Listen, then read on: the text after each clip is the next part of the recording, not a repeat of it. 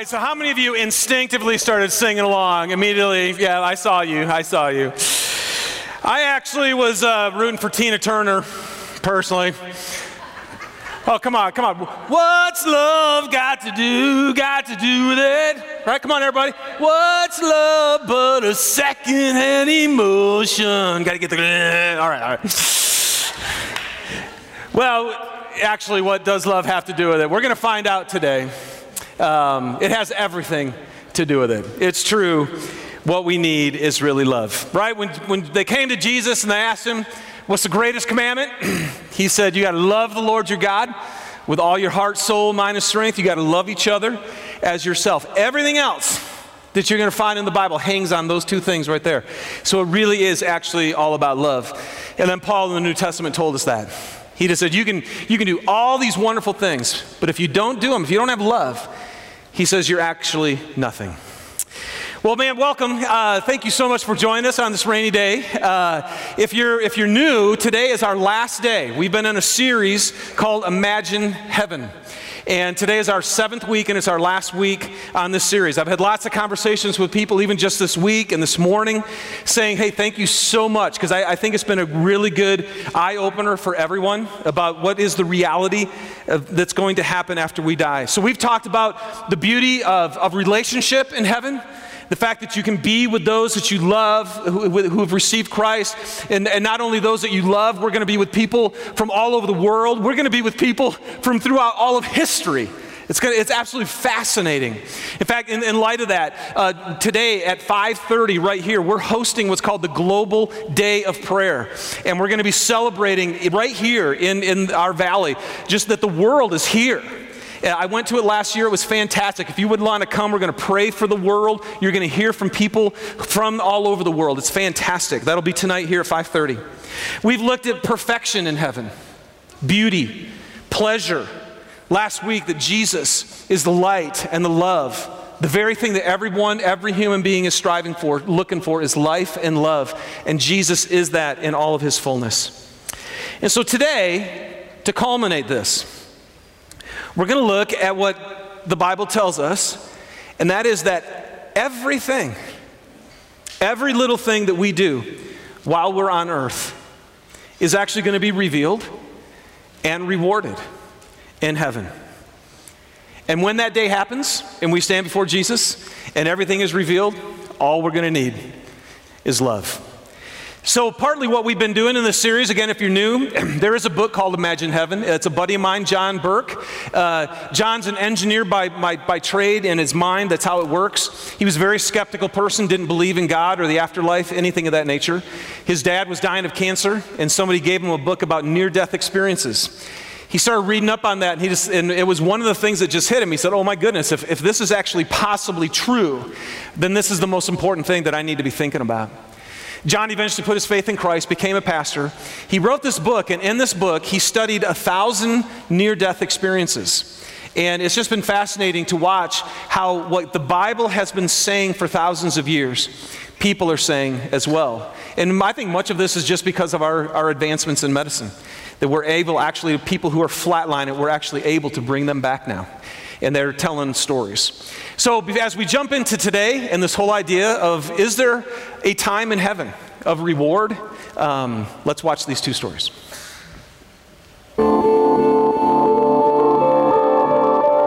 Howard, tell us about this life review that you had. There was a number of angels, I call them angels, who had been recording my entire life, all my life, and Jesus wanted them to play out in chronological order the scenes of my life. And the entire emphasis was on my interaction with other people, of course, initially starting out with my mother and father and my sisters, and then, school and friends. And so you saw it, or we saw it, experienced we felt it, we experienced it. It was really interesting because it was, the whole emphasis was on people and not on things. Matter of fact, there were some instances where I had won promotions, honors, awards, and they skipped them. And I said to Jesus, you're skipping the most important thing in my life. This is what I lived for, to get this award, Kentucky Artist of the Year. big banquet in my honor and a big cash prize and everything. And he said, that's not what we're here for you to see. That's not important. What I want you to see is how you treated the students. So what I learned in my life review was that the relationship with my father, I had participated in the breakdown of that relationship as much as he did. He was not a good father to me, and I resented it, and I was angry at him, so I did everything I could, subconsciously and sometimes consciously, to be as rebellious and as cold-hearted towards him as possible, which only aggravated him more and made him more of a hostile father. So the things that I had seen in my life that where I was the victim and everybody else was the bad guy, I came to find out it was a two-way street. We were both playing this game. As my life progressed from my adolescence into my adulthood, I saw myself turning completely away from God, church, all that, and becoming a person who decided that life was all about the biggest, baddest bear in the woods wins. And now I began to experience Jesus and the angels' literal pain. What do you mean? Emotional pain with watching scenes in my life. And like, here's the nicest, kindest, most loving being I've ever met, who I realize is my Lord, my Savior, even my Creator, holding me and supporting me, trying to give me more understanding of my life. And it was figuratively, not literally, like I was like stabbing him in the heart as we're watching this stuff. And the last thing I wanted to do was to hurt him. And I don't want to hurt him to this day. Jesus is a very feeling man. God is a very feeling creator. What were you seeing played out? I saw scenes where my sister was in bed crying, and I got up in the middle of the night and went in and put my arms around her and hugged her. And Jesus and the angels were so filled with joy that I had been willing to do that, to try and, help her a little bit in her grief. But those were rare, the scenes of my indifference. Just seeing people as objects in order to maneuver around through, or to shift to further my goals and my ambitions. We did go through a life review, and it was nothing like I would have imagined. What was the life review like? My life was laid bare for all its good and bad. And one of the things we did was look at many, many, many events throughout my life that I would have otherwise called terrible or horrible or sad or bad or tragic. And instead of looking at an event in isolation, or looking at how it impacted me and my little world, I had the most remarkable experience of seeing the ripple effects of the event when seen 25, 30, 35 times removed.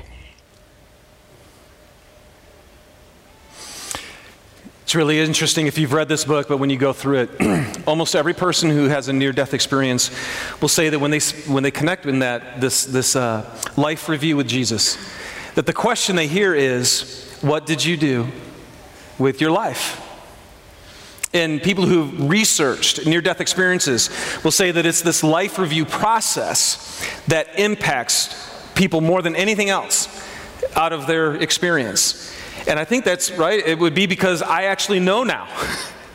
It's clear to me what life is really all about and what actually matters in heaven. And I love the fact that she just said, fascinating, isn't it? Because once you get out of this dimension and you're outside of time, there's a whole other dimension beyond this. And the people will be dead, flatlined for a few minutes, but they'll come back with unbelievable recollections of their whole life being laid before them. The fact that she got to experience the ripple effects, right, of her life, what everything she did and how that affected everyone around her. Actually, that's why our next series, starting next Sunday, is called Ripple Effect. We're going to talk about how do we actually start to practically bring this kingdom of heaven into this world now. Because every one of us has the power actually to change people's lives by the way that we live. So that's what we're going to look at today. And just one other quick one, this Dr. George Ritchie, he says this: every detail of 20 years of living was there to be looked at. The good, the bad, the high points, the run-of-the-mill, and with this all-inclusive view came a question. It was implicit in every scene, and like the scenes themselves, seemed to proceed from the living light beside me. The question was, what did you do with your life? And already I understood that in my first frantic efforts to come up with an impressive answer, can't you imagine this? You're doing the same thing? How am I going to impress Jesus? I had missed the point altogether.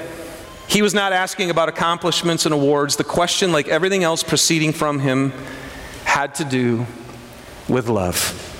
How much have you loved with your life? And have you loved others as I am loving you? So today, you guys, here's what we're going to look at. We're going to look at the fact that heaven is revealing to us, the scriptures reveal to us, that after we die, there is a time of judgment, but we have time to prepare. That's what we're going to look at. And then something that I think most people had no idea of, we're going to explain eternally what is this time to come. Why do rewards even matter in heaven? And then we're going to end it very practically by looking at it is a time to love, and how are we going to do that? All right? So let's pray, and then we'll dive in. Father, thank you for this morning. Thank you for Jesus. Thanks that he came to testify to the truth, to reveal to us so we don't have to wonder why we're here. We don't have to wonder what's going to happen after we die. But God, I know this, that even your disciples, Jesus, that you taught them for 3 years and they didn't get it. Something more has to happen here this morning. There's a lot of us in here who have a lot of knowledge, but God, we need more than that. We really need your Spirit to come. I need your Spirit to come and empower me through what I hear today, through what we hear today. Would you come and move in us so that it actually changes how we live? And we pray for that grace in Jesus' name. Amen. All right, let's look at a time of judgment. Now, as soon as I say that, right, a time of judgment, how many of you were like, woohoo, right? We love that word, judgment. No, we hate that word, judgment. But here's what you need to understand. This life review that they had, that's not actually the judgment. It's not the final judgment. The final judgment that you and I are going to experience with God actually happens at the culmination of this world. There will be a time when life and time and history as we know it is complete. It's finished. It's done. And at the culmination of all of the world, of all of history, when Jesus comes back, that's when the actual judgment happens. And what's interesting is there are 2 judgments. Okay? There's 2. And they're both mentioned here in Revelation chapter 20. Look at this.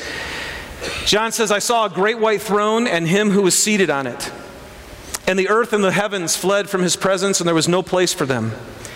And I saw the dead, great and small, standing before the throne, and books were opened, and another book was opened. Okay, so there's 2 things going on here.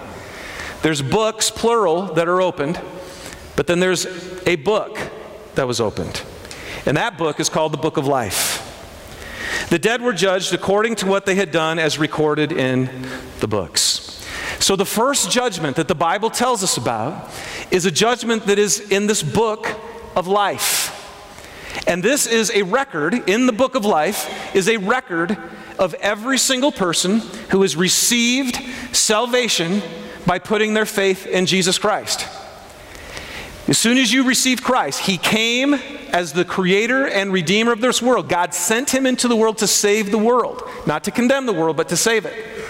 And as soon as you put your faith in Christ, your name goes into this book of life. The first judgment is simply that. Is your name in the book of life or not? Did you put your faith in Christ and receive his forgiveness of all of your sin, and did he give you a new heart? As he said, you cannot enter the kingdom of heaven unless you're born again, unless you get a new spirit that actually wants to follow God. Or, as we talked about 2 weeks ago, have you decided while you were on earth that you really didn't want to enter God's kingdom, that you wanted your life apart from God? And if so, then your name isn't in the book of life. And you can go back, we talked about this 2 weeks. We talked about the ticket of heaven, and we talked about this whole idea of hell. That hell is simply the place for people that God created for people who said, I don't want you in my life. And he goes, okay, then I'll create a place for you. So that's the first judgment. Is your name written in the book of life, which leads to an eternal relationship in the kingdom of God, or is it not in there? And then that leads you into an eternal destiny of separation from God. So, secondly, that's the first judgment, the book of life. But the second judgment talks about how books are opened. And these books are everything that we have ever done. And here's what you need to know. If your name is in the book of life, you are going to go through the second judgment, which is a judgment of our works. Now, this is important to understand, right? Because you don't get into heaven. The book of life is not by works. You get your name in the book of heaven by not trusting in your works, but by trusting the work of Christ on your behalf. It's a total gift, which is really good news, isn't it? It's really good news that you don't have to try to be good enough to get into heaven. You get into heaven by the work of God on your behalf that you receive. But once you've received that, then there's this reward thing that goes on. Look at this, 2 Corinthians 5. It says, we made it our goal to please him, whether we are at home in the body or away from it, for we must all appear before the judgment seat of Christ, so that each of us may receive what is due us for the things done while in the body, whether good or bad. So all of us are going to have our life laid before us, okay? It's called the Bema seat, if you've ever heard that. It's just it's a judgment seat. Back in that day, if there was a judge, sometimes in the legal court of law, or it was also used of the person who would judge the Olympic Games at that time, okay? Every action. Now here's what's important. What this is saying is, we're going to receive what is due us for what we've done. So somehow, every action that you and I have done on this planet, whether good or bad, will result in a reception. What we do, we receive. And I think this is where Jesus said, give, and it will be given to you. For with the measure that you use, it will be measured to you. Somehow, there's a reward ceremony that's going to go on. Now, how many of you right now are kind of trembling a little bit? Anybody trembling? Anybody out here going, are you kidding me? Everything I've ever done? Oh, it gets even better than this, okay? Look at this. 1 Corinthians 4 says, now it is required that those who have been given a trust must prove faithful. Now, this is the one that hits me. Go ahead and put that back. Just I want to sit with that verse. It is required that those who have been given a trust must prove faithful. And here's what I realize, is God gives a trust to everybody. But they're not the same things. In this, later on, I'll share with you a parable that Jesus said. He goes, sometimes I give people 10 talents. Sometimes I give people 5 talents. Sometimes I give people 1. So whatever you're entrusted with is unique to you. So like for me, one of the things that hits me is I've been entrusted with being the pastor of K2 the church. That freaks me out. And I'm like, I did not sign up. Well, I did, but I didn't want it, you know? But that's my trust. But here's the deal. All that means is that I'm being entrusted with the gift that God gave me. And I better be faithful to it. To teach, to lead, to care, those are my things. But you know what, a couple years ago, I realized I'm not the only person who's been entrusted with K2. Who else has been entrusted with K2? Okay, everybody raise your hand. I saw, everybody raise your hand. Because this is the truth. The truth is, every one of you has been entrusted with something that God has asked you to bring. And every single one of us need to be faithful to it. Paul goes on, I love this, he goes in verse 3, I care very little if I am judged by you or by any human court. Isn't that great? Indeed, I don't even judge myself. My conscience is clear, but that does not make me innocent, because it is the Lord who judges me. Therefore, judge nothing before the appointed time. Wait until the Lord comes. And listen to this. He will bring to light what is hidden in darkness, and he will expose the motives of the heart. And at that time, each will receive their praise from God. See, and this is what people who've had these near-death experiences say. when they have their life review, not only is what they've done exposed, every thought they've ever had and the motive of why they did it is clearly laid out. Aren't you excited? But it's crazy. Everything's going to be laid bare. And here's what's weird. And this is what just blows me away. While they were having their life review with Christ, they felt nothing but love.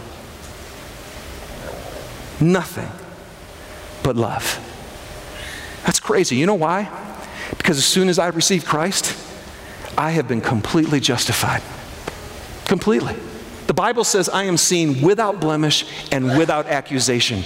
Not because of anything I've done, but because what Christ has done for me. So my relationship with God is so completely reconciled that He does nothing but love me. And at the same time, and this is so bizarre, at the same time, as these guys said, everything I've ever done that actually grieves a God, we can grieve the Spirit, the Bible says, is going to be laid before me. But look what it says.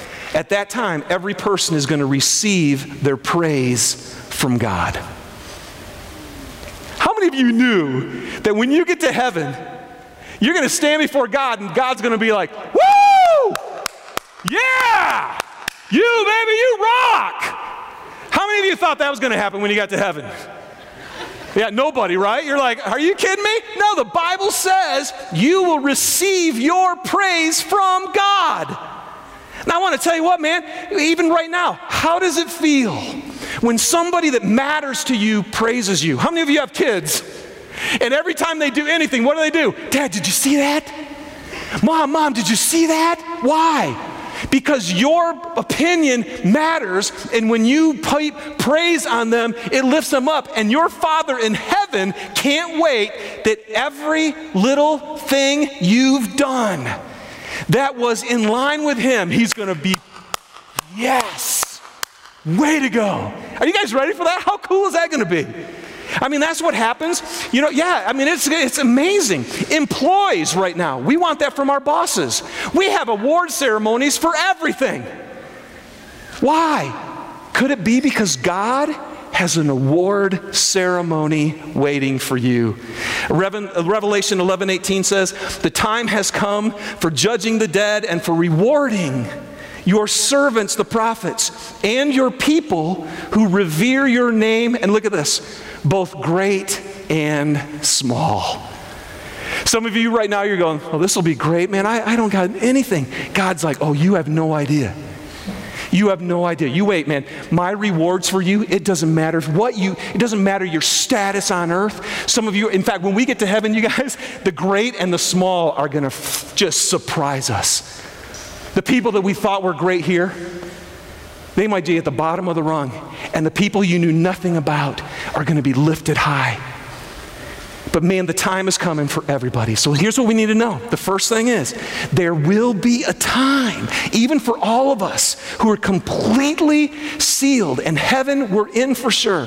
We're going to stand before Jesus, and we're going to have a time where He judges every single thing. And He can't wait to praise us for what we've done. Now here's the good news. Number 2, we have time to prepare, right? This is good news. You haven't died yet. And so right now, you can prepare now for that time. And apparently, the question that you and I need to ask ourselves this morning is, what do you do with your life? What are you doing with your life? What do you really live for? And I want you, seriously, you got to investigate yourself deeply right now. What is your goal for your life? What's your goal? What's driving the decisions that you're making? What are you giving your time and your energy and your resource to? Whatever's getting all of that, that is your goal. Because that's what we do as humans. We give our lives to what is our goal. Well, look at this. 2 Corinthians 5, Paul writes, he goes, okay, man, I've seen heaven. Let me tell you this.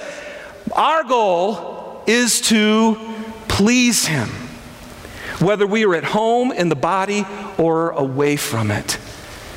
So you guys, when this reality hits us, that we're actually going to stand before Jesus one day, all of a sudden, that should shift the goal of our life. And Paul says it's to please him. The Bible tells us without faith, it is impossible to please God. And then the Bible tells us this, that faith without action is what? It's dead. So that's why we're actually going to be judged when we get before Jesus. We're not going to be judged. You're not going to fill out a test. Okay, we're going to figure out a test, and how much did you know? Let's check your theology out. Okay? He is not going to ask you what you knew. He's going to ask you what you did. Because you can know stuff and never do it.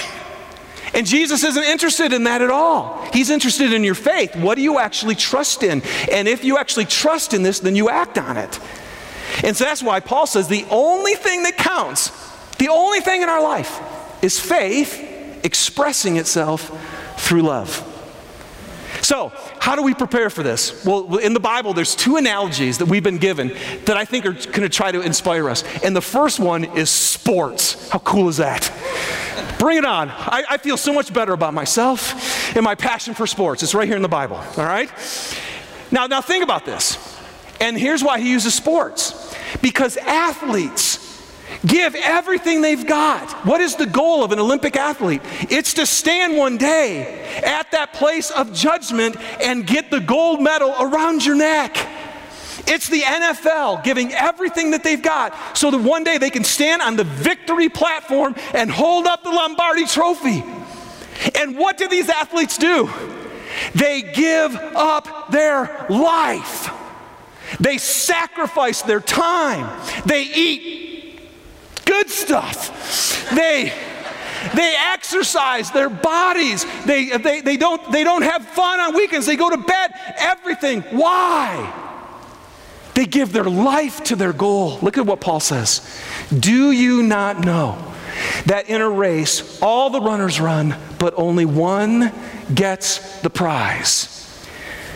Everyone who competes run in such a way as to get the prize. Everyone who competes in the games goes into strict training. But they do it to get a crown that will not last. We do it to get a crown that will last forever. Can I just ask you guys, how many of us in this room are running the spiritual race, believing that someday you're going to stand in front of the cloud of witnesses, you're going to stand in front of your Creator, and He's going to do a reward ceremony for you? And do you go into strict training? Do you beat your body? And that's what he's saying. It's like, come on, you guys. Right now, some of you are giving everything you've got to something that's going to be gone after you die, and there's going to be no eternal investment in it. Or do you give yourself to, you can prepare for the award. The other illustration the Bible gives us is citizenship. And this is really interesting. In 1 Peter 1:17, he says, since you call on a Father who judges each person's work impartially, live out your time as foreigners here, in reverent fear. Okay, here's what you know. God's going to judge every one of our works impartially. He goes, now that you know that, hey, live as a foreigner here. What's that mean? Well, in about 3 weeks, I'm going to be heading to Swaziland with our team. We're going to go to Swaziland. When I go to Swaziland, I'm going to be a foreigner. And now I'm going to live in that culture for a couple of weeks, right? I'm going to eat their food. It'll be a great time. We'll do all that. And then I'm going to pack up my bags and I'm going to come home. And what he's saying is your life here on earth is this short. You're actually a foreigner here. And then he goes on to say this in Philippians 3. We are citizens of heaven, where the Lord Jesus Christ lives, and we eagerly await for him to return as our Savior. You guys, what the Bible tells us is as soon as you receive Christ, and you're in Christ, and Christ is inside you, he lives in heaven. And so you already, right now, your citizenship is in heaven. Now, some of us are going, that doesn't really motivate me that much. And so about a month ago, I was with some friends who were actually going through the naturalization ceremony to become citizens here in the United States. How many of you guys have ever been to the naturalization ceremony? Okay? Oh, just a few of us. I want to tell you, it was so moving. Can I read with you what these guys had to say? There's probably about 60 or 70 people, and they all had to stand up and put their hand on their heart. And they had to do this oath to say that they wanted to be citizens of the United States. Listen to this. I hereby declare on oath that I absolutely and entirely renounce and abjure all allegiance and fidelity to any foreign prince, potentate, state, or sovereignty, of whom or which I have heretofore been a subject or citizen. Now, there was a whole lot more, and I don't have time to read it. Do you guys hear what they have? I'm standing there, and they're going, I absolutely and entirely renounce, with my whole my heart, all allegiance and fidelity to any other foreign prince, potentate, state, or sovereignty. And I'm sitting there the whole time, and I was just thinking, oh my gosh, Jesus tells us that we're citizens of heaven, that when you became a citizen of heaven, you know what happened? The Bible in Colossians 1:13 says that we've been rescued from the dominion of darkness. And so we're not supposed to have, what does it say? Can I ask you a question? Have you absolutely and entirely renounced and abjured all allegiance and fidelity to any foreign prince? Now, who would be the foreign prince in the case with God? Satan is called the prince of this world. And what Jesus is trying to help us to see here, man, when you receive Christ, I rescued you from the dominion of darkness, from that kingdom, and I brought you into the kingdom of the Son that I love. You changed allegiance. You now are a citizen of heaven. And so you guys, so we should be preparing for that, because this isn't our home. We're foreigners here. And one day, right now, we should be living in His kingdom. We should be bringing His kingdom, God's goodness and His love and His righteousness and everything is beautiful. Because someday, we're going to leave this foreign place and we're going to be with Him forever. So let's prepare. And then, why in the world? What's the motivation though? What is this reward? I'm going to get a reward. There's a time of judgment. We have time to prepare. Here's the thing I think most people don't know. I didn't know this for years as a Christian until I went to seminary and actually studied this whole idea of heaven. Some of you know this, many of you don't. Let's talk about the time to come.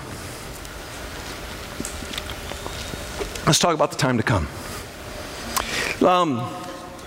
Where is my mom right now, who died from cancer back in 1990? Where's Carol Keenan? Carol sat right over there every week. I just did her funeral on Wednesday. Where's Carol right now? So here's what Jesus said in Luke chapter 23. He's on the cross. There's a thief next to him. And the thief says to Jesus, Jesus, remember me when you come into your kingdom. And Jesus answered him, truly I tell you, today you will be with me in paradise. Today. So my mom right now is in His presence, in paradise with Him. Carol's in His presence. But here's what you need to understand. So there is a present heaven. But they are not where they're going to be for eternity. What does that mean? They're actually at the culmination of history is one of the most fascinating things that's ever going to happen. And this becomes motivation. Look at this verse, 1 Thessalonians 4. Paul says, brothers and sisters, we want you to know what will happen to the believers who have died so that you will not grieve like people who have no hope. Okay, what's going to happen to the believers who died? He goes, for since we believe that Jesus died and was raised to life again, we also believe that when Jesus returns, God will bring back with Him the believers who have died. Keep this up here. Can you go back one first? Look what it says. We also believe that when Jesus returns. So, and when Jesus returns, you guys, again, all of history is culminated. As life as we know it now is done. And he's going to restore everything. Now go to the next verse. And when he returns, look what he's going to do. He's going to bring back my mom. He's going to bring back Carol. Wait. Bring him back? Wait. To where? You guys, this is so beautiful. Look in Revelation chapter 21. He goes, then I saw a new heaven and a new earth. For the first heaven and the first earth had passed away, and there was no longer any sea. So here's what I never understood, is at the culmination of history, all of a sudden, all evil is dissipated, it's gone.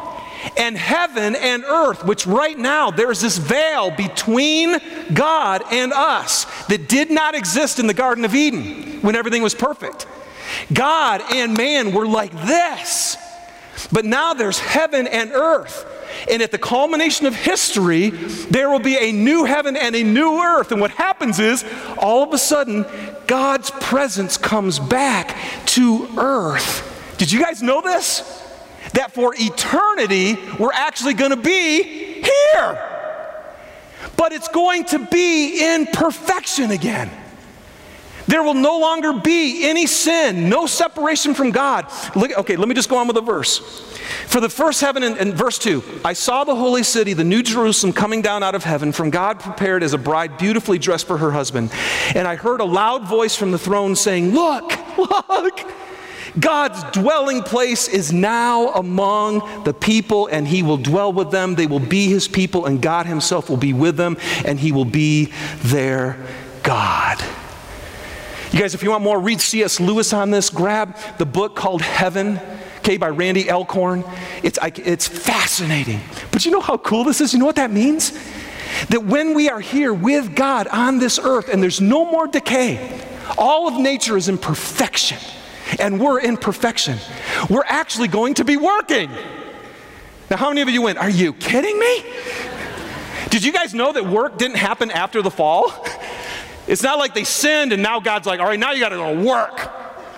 No, you know what he said? Work actually existed before the fall. Because our God is a God who's always at work. And he's gifted every single one of you with abilities and passions. And you are going to produce things, and you're going to create things. And so what happens is, God is saying, the reason you need to prepare now is because what I do is, what you're doing now is showing your faithfulness for what I will give to you in heaven. If there are gifts and rewards in heaven, it's almost as if God is saying, when you get to heaven, I'm giving you a promotion. You've been so faithful here.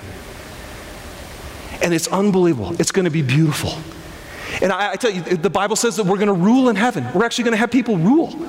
But you know what's so cool? We're going to be psyched that they're ruling, because those who rule will be the servants of all. Remember that? Like the Bible, Jesus says, the greatest in the kingdom of heaven is the servant of all. So when somebody gets into a position of ruling in the new heaven and new earth, we're going to be like, yeah, I love that guy, because he totally serves me, right? I mean, it's great. That's what's going to happen. So what we need to understand is, it's not just floating around in heaven for eternity. You, as God created you to be, get to work in fullness and perfection and beauty. And he's going to reward those who are faithful now with great work in the kingdom. All right, so here we go. The question you're going to hear from Jesus is, what did you do with your life? So for us now, on May 15th, 2016, it's what will you do? Isn't this good news? See, because you and I right now, we get to say, what will we do with our life? So let's close it with this. Let's go. I'm going to give you some very practical things, a time to love. It's a time to love right now, you guys. And these are just straight from Scripture, what God tells us that he's going to reward us for. Let's look at some things. Number one, you'll be rewarded when you earnestly seek him. Every time you earnestly seek after God, he's going to go, way to go. Without faith, it's impossible to please God, because anyone who comes to him, you must believe he exists, and he rewards those who earnestly seek him. Every time you're not too busy, every time you're not too tired, every time that God gets your time and you seek after him and you want to be with him, you're going to get to heaven and he's going, oh, wasn't that a great morning? Way to go. Way to go. Number 2, he's going to reward you every time you love your enemies. Every time you love an enemy. Matthew 5, Jesus says, I tell you, love your enemies and pray for those who persecute you, that you may be children of your Father in heaven.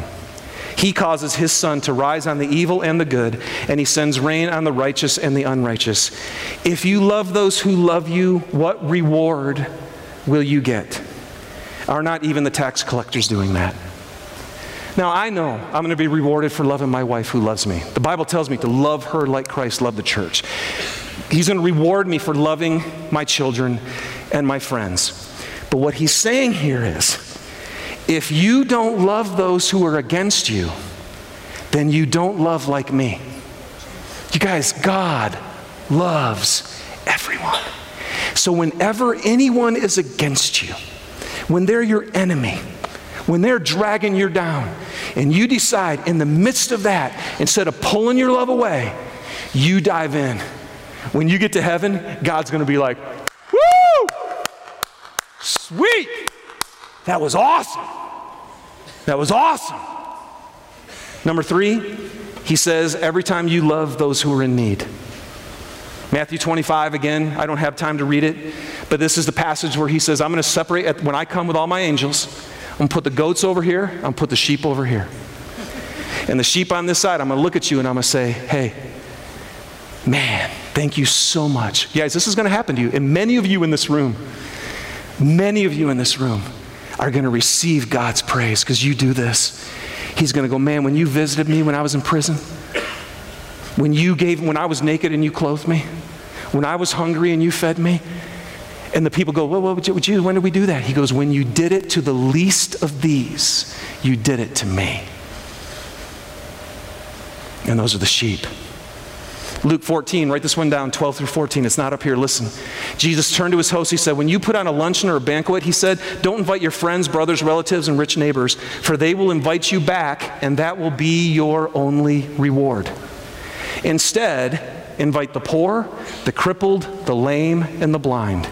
And then, at the resurrection of the righteous, God will reward you for inviting those who couldn't repay you. Isn't that amazing?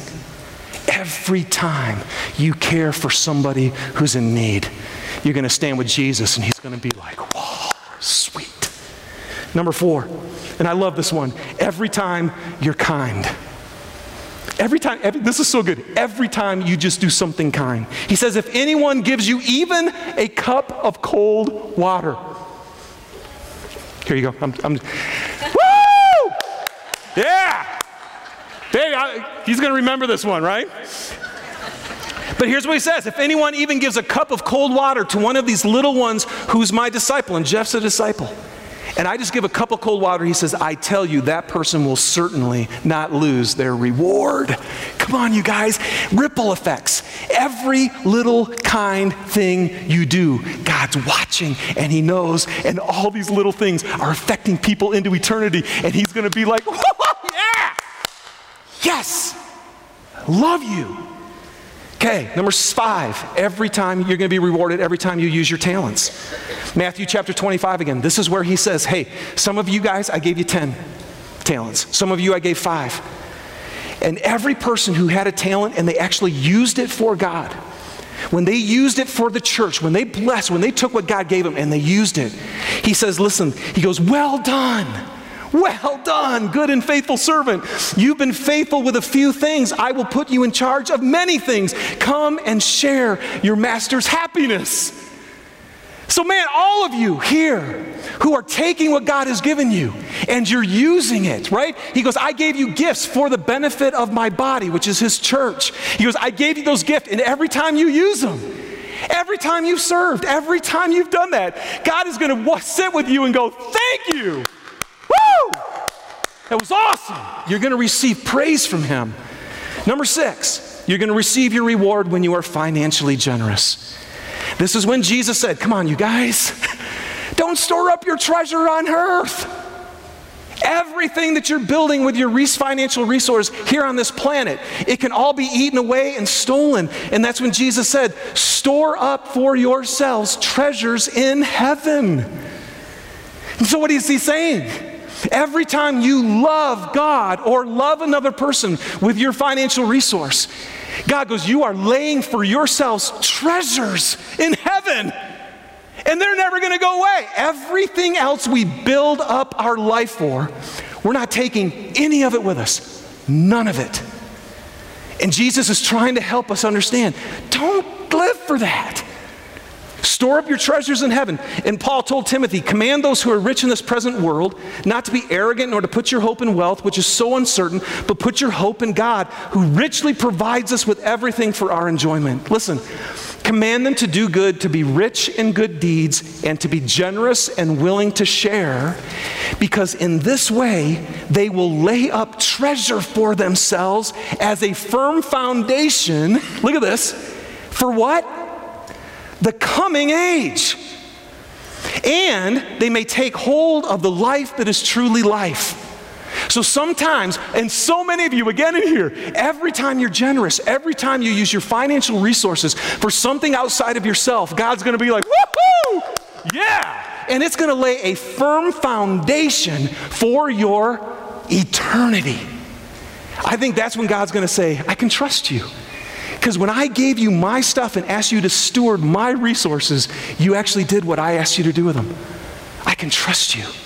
Here, you take 10 and you invested it, I'm giving you 10 more. That's what our eternity is going to be about. Number 7, he says you are going to be rewarded every time you share the gospel. Every time us as Christians share with other people in this world the good news that God so loved the world, he loves you. And he didn't come to condemn you, he came to save you. Look at this. What after all is Apollos? He was just another disciple. What's Paul? They're only servants through whom you came to believe, and as the Lord assigned each to his task. Every one of us has a task. I planted the seed, Apollos watered it, but God made it grow. So neither the one who plants nor the one who waters is anything, but only God who makes things grow. Now look at this. But the one who plants and the one who waters have one purpose, and they will each be rewarded according to their own labor. See, so God isn't saying, hey, if you can get someone to weep and fall on their knees and say the sinner's prayer, good job. He's going, no. Every time you plant a seed, every time you just let somebody know anything about me who doesn't know me, every time you talk with somebody who's struggling with their faith and you water it, every time you are going to receive a reward. And you know what, you guys, I think the greatest reward for every one of us who actually shares with other people that there is a heaven and a hell. There is a kingdom of God, and there is a Savior that gets you into that place. Every time we do this, look at this. Here's what Paul says. What is our hope, our joy, or our crown? What's our reward? In which we will glory in the presence of Jesus when he comes. When Jesus comes and all of history is done, what are we going to glory in? Look what he says.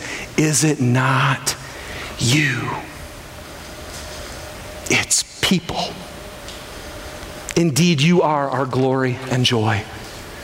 Hey, you guys, when you die, which we're all going to do, and we stand in this perfection of love and life forever, I can tell you this, man, the only thing that's going to matter to you is who's there with you.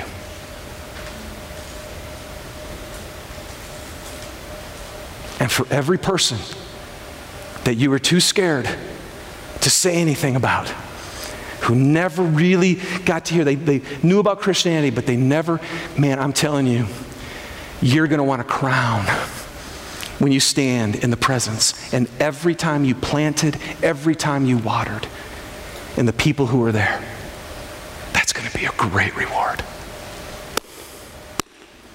Well done. Well done. Now, last one. You will be rewarded if you don't move. if you don't move. Matt, Jesus says this, blessed are you when people insult you, persecute you, and falsely say all kinds of evil against you because of me. Now, I tell you what, why don't, can I just ask, I don't need to ask, I'll tell you. Why don't we share our faith with people?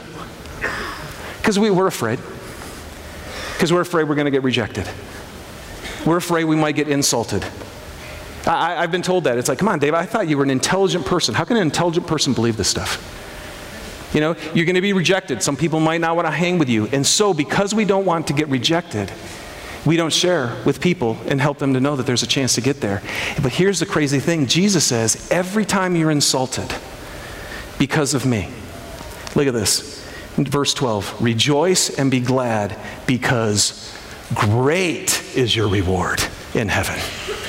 In the same way they persecuted the prophets in heaven, for in the same way they persecuted the prophets who were before you. You know what God's saying, you guys? Persevere. Hang in there. Don't let go. You know that you're going to die. You know we're all going to die. But you know that you're going to be in the presence of Jesus forever. Don't be ashamed of him. And every time someone insults you and you stand your ground and you say, man, I'm so sorry. You always do it with gentleness and respect, right? Always. But man, I'm not moving. I believe this. Apparently, it's a great reward. It's a great reward. Hey, you guys, don't you want to stand before Jesus and over and over and over and over and over again have him go, woo! Way to go, Ed Peterson! Way to go! Man, I'm so proud of you. Thank you for loving the world. And every time you do, you're going to receive your praise from God. It's unbelievable. So band, come on up. Let's have a ripple effect, y'all. See, I sat through this whole series even from my own heart, and I'm like, what good is it if we know now all this about heaven if it doesn't actually change how we live? And I can tell you this, man, we're going to have to spur each other on. We're going to have to encourage each other because everything within my flesh doesn't want to do this. The world doesn't want me to do this. It fights against me living for God's kingdom. And the enemy is constantly battling against me.